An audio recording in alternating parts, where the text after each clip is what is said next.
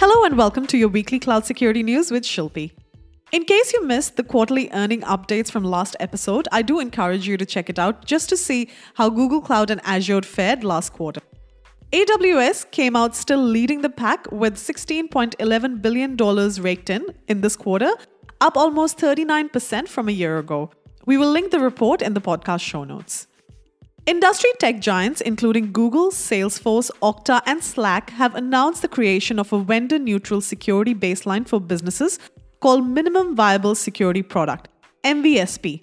It's a minimalistic security checklist for B2B software and business process outsourcing suppliers designed to eliminate overhead, complexity, and confusion during the procurement and vendor security assessment process by establishing minimum acceptable security baselines. The intention is to increase clarity, reduce the onboarding and sales cycle by weeks or even months.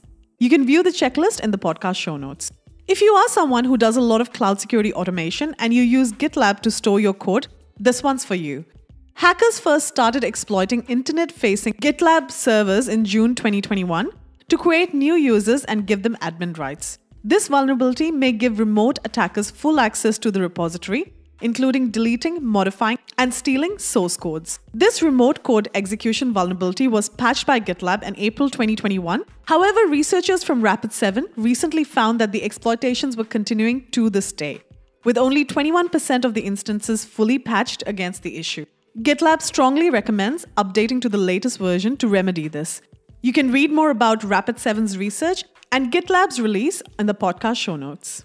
IBM has released their report Cloud's Next Leap.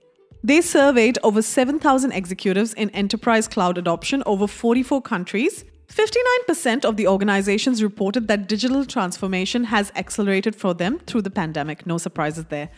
Not dissimilar to other reports this year, most of their respondents are also yet to fully realize cloud's full transformational power. Hybrid cloud, multi-cloud once again is reported to be the dominant architecture for cloud service delivery.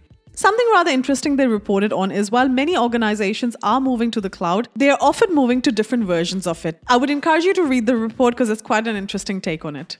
For our Sonic Hedgehog gaming fans, Tokyo-based Sega is looking to produce large-scale global games in a next-generation development environment built on Microsoft Azure cloud platform. The intent is to create big-budget titles using Microsoft's know-how, who also own Xbox cloud gaming tech. There may be some interesting things coming from there.